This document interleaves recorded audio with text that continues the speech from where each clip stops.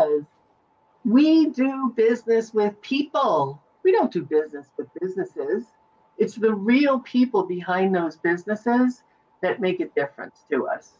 So today, I'd love to introduce you. I'm so excited to have here with me Beverly Howard.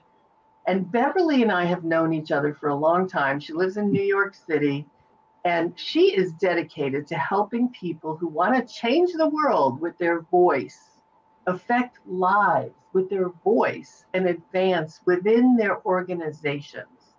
She's a public speaking and presentation skills coach with almost 20 years of experience. And over the years, she's helped and trained many individuals to go on to win multiple awards, including first place trophies in the Toastmasters World Championship of Public Speaking.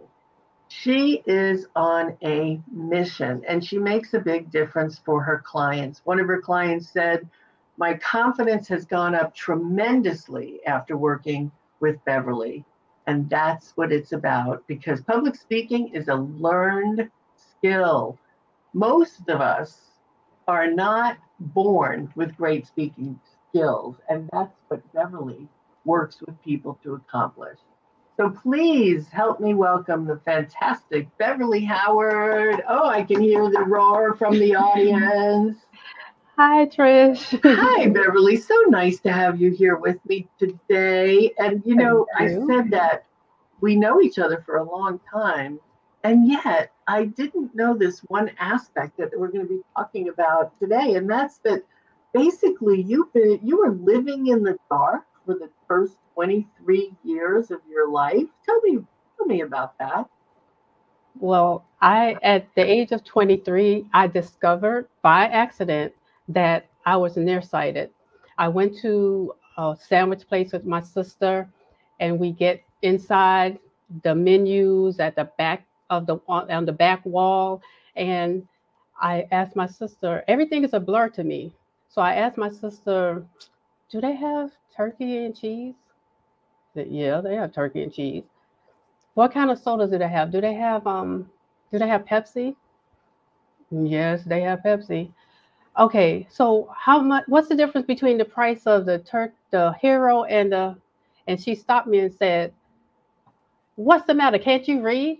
Uh, And it hit me that I had a problem. So I ended up in the doctor's office to get my eyes checked. I get into the office and I'm instructed, like everyone else, stand behind that white line and read the smallest line you can see. And me, I get myself in position and I look straight ahead and I said, E. Now, E. yeah, That you big got E at it, the top right? of the chart. That's it. And then she looked back at me and said, I said, read the smallest line you can see. And I started walking towards the chart. And she said, you can't move. You have to stay there. Then she looked at me and said, and you don't wear glasses? I thought that was the rudest thing anyone could say. But she was right. I got the examination from the doctor. And before I left, he told me to look straight ahead. And he said, I want you to see this is the way you look now. He put the lenses in front of my eyes. And when they opened up those lenses, my whole world just lit up. I mean, we weren't even outside, but the sky was bluer, the clouds were white. I even heard birds chirping because it made me realize that I have been living in darkness and this grayness my whole life without even knowing it. And that's how it all happened. So you went from really not being able to see very much in front of you to being able to see the whole world. I can't imagine what that was like. Oh man, I mean, I wanted to celebrate. I couldn't wait to get those glasses. But then I started reflecting on how I was living my life to compensate for that. I realized that every time I was in a classroom, I'm always sitting in front of the room because if I was in the back, I wouldn't be able to see. Whenever my sisters and family members were in front of the TV watching sporting events like football, basketball, and they're saying number 28, whatever the person's name is, I could not relate because everything was a blur. And I was never able to make the distinction between the way a person looks and all of those things that go into knowing an individual. So throughout life, I never knew who was who. I mean, Michael Jordan, yes, I knew him. Just certain people you just know because they're prominent. But for the most part, even in learning history, don't ask me about African American history, world history, American history. I cannot do it because I need to be able to see their faces. I need to be able to see everything as it relates, the dates and the names, and put them all together. And it was a challenge for me throughout life. And it's even still a challenge because I have to go back and relearn the stuff that I hadn't learned in those years. Wow. And I hear people who've had cataracts, for example, Hmm. after they get the cataract surgery, how they can't believe how much more they can see. Yes. I can't imagine what that was like for you. Did you start going back to, oh my God, what have I missed all this time? Yeah. Yeah. I really did. I missed a whole lot of things. I remember having a conversation with a friend of mine. We were walking down the street and he said, okay, let's go to McDonald's. Oh, and it's up the block. I said, well, where's McDonald's? And he said, can't you see those big golden arches? What's wrong with you? And so I didn't know. I don't know until I get on top of it. So as we get closer, then I can see it. And that's what nearsightedness is. Then there are times when I don't know. A car is a car is a car for me, unless it's a BMW or Mercedes, because I know how to distinguish those. Right. It's just so many different things. And what I ended up doing to make it through college was just my using my short-term memory in order to learn everything that I needed to learn to pass, to take the test, regurgitate it on the test, pass it, and then forget it so that I can make room for the next thing that I have to do. So, well, that really trained you in learning, Oh right? You yeah, were able yeah. to learn and you had to adjust. But oh my gosh, well, so now your vision's great. Yeah, I guess so. Well, now you're with I glasses, right? glasses, yes. But Yeah, I with think even with the glasses, I still have that mentality of someone who doesn't, and that how someone who makes the effort to lose weight and they do all the things, exercise, do eat right, and they lose the weight, but when they look in the mirror, they still see the person they were before they lost the weight.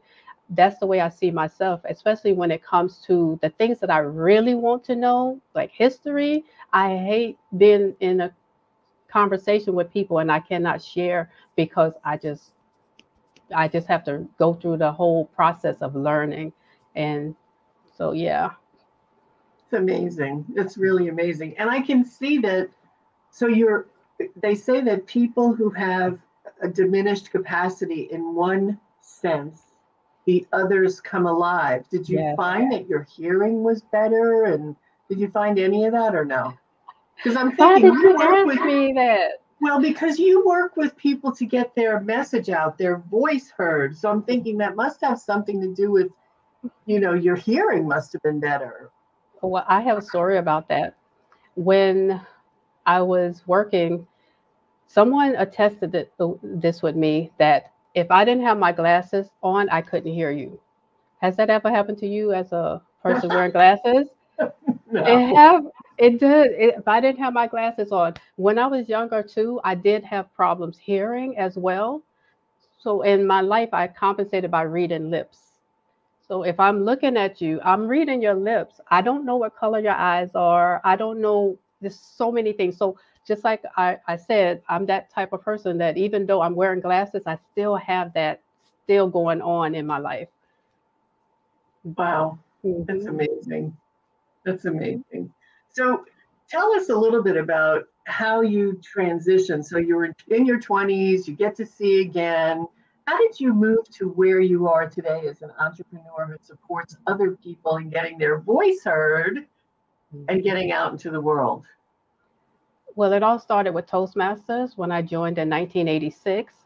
And as a result of being a Toastmaster and evaluating people, I was able to see things about the way people spoke and delivered and the content that a lot of the other members couldn't.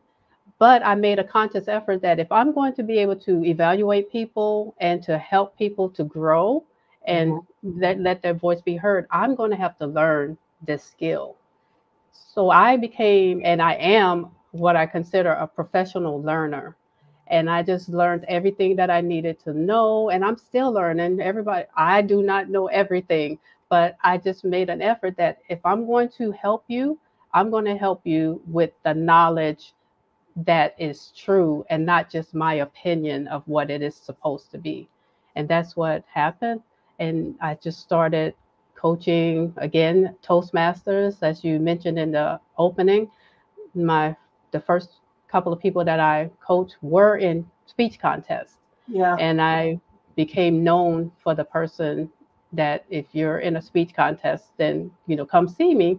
And I just recently coached my sister Felicia. She's also a Toastmaster, and she went very far in the in the competition.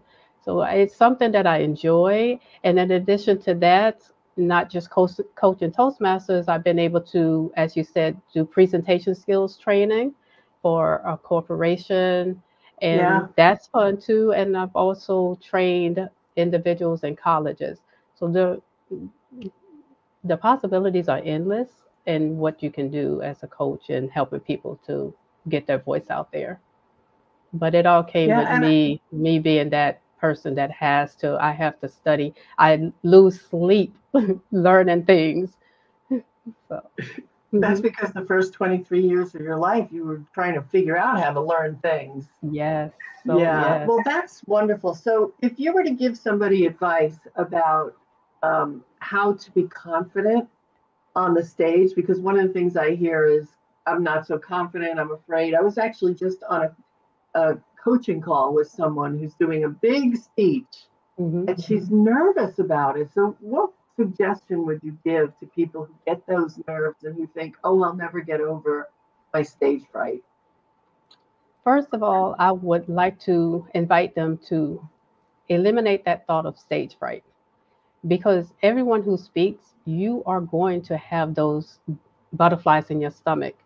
But once you get on that stage and you start looking out at that audience and you start speaking, those things, you forget all about them. Those butterflies will disappear.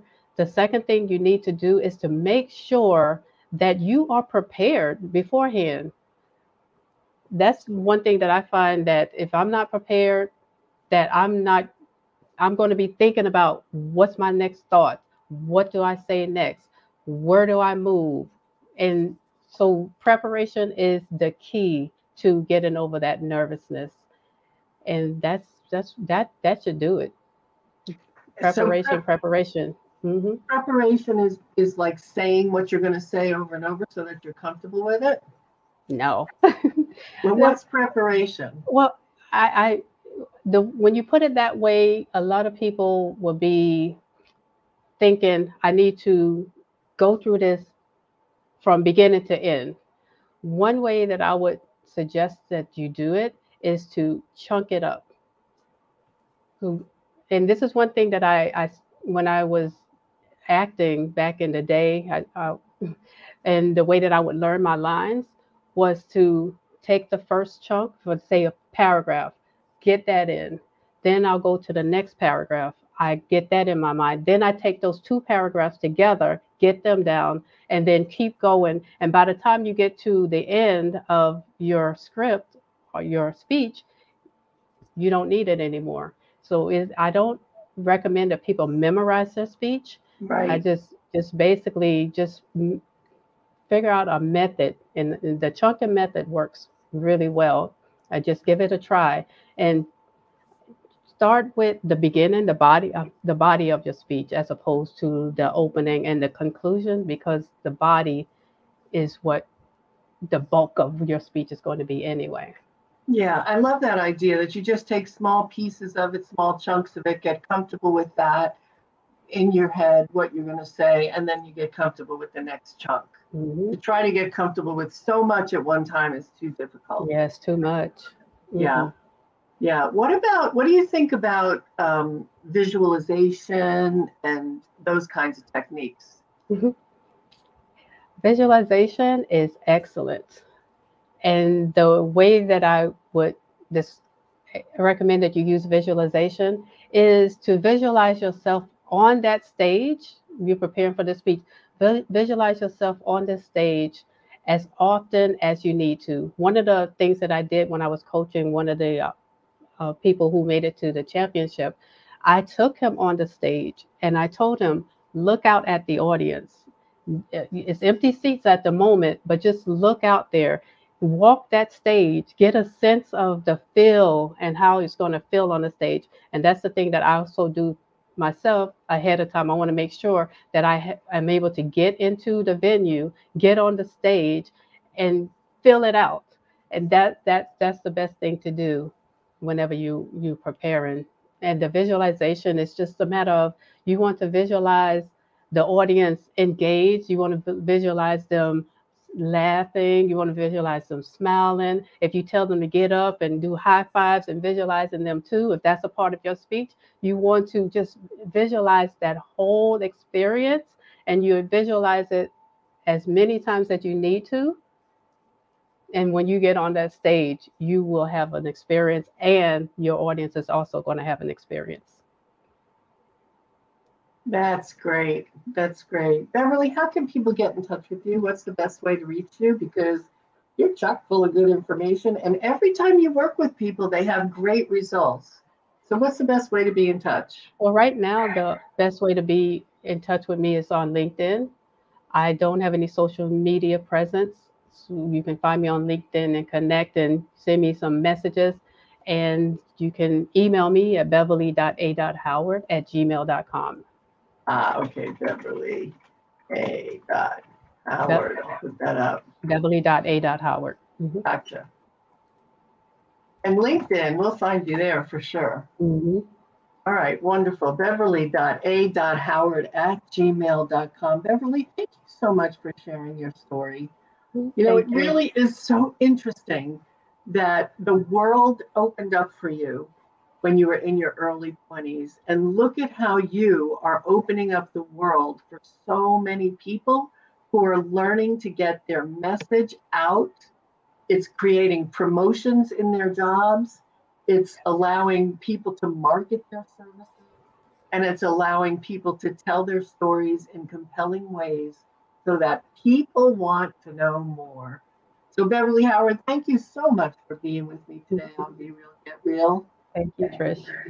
It's my pleasure, my pleasure. And thank all of you for being with us this morning. We'll see you next week again with another episode of Be Real, Get Real from Women's Prosperity Network. Take care. Bye bye.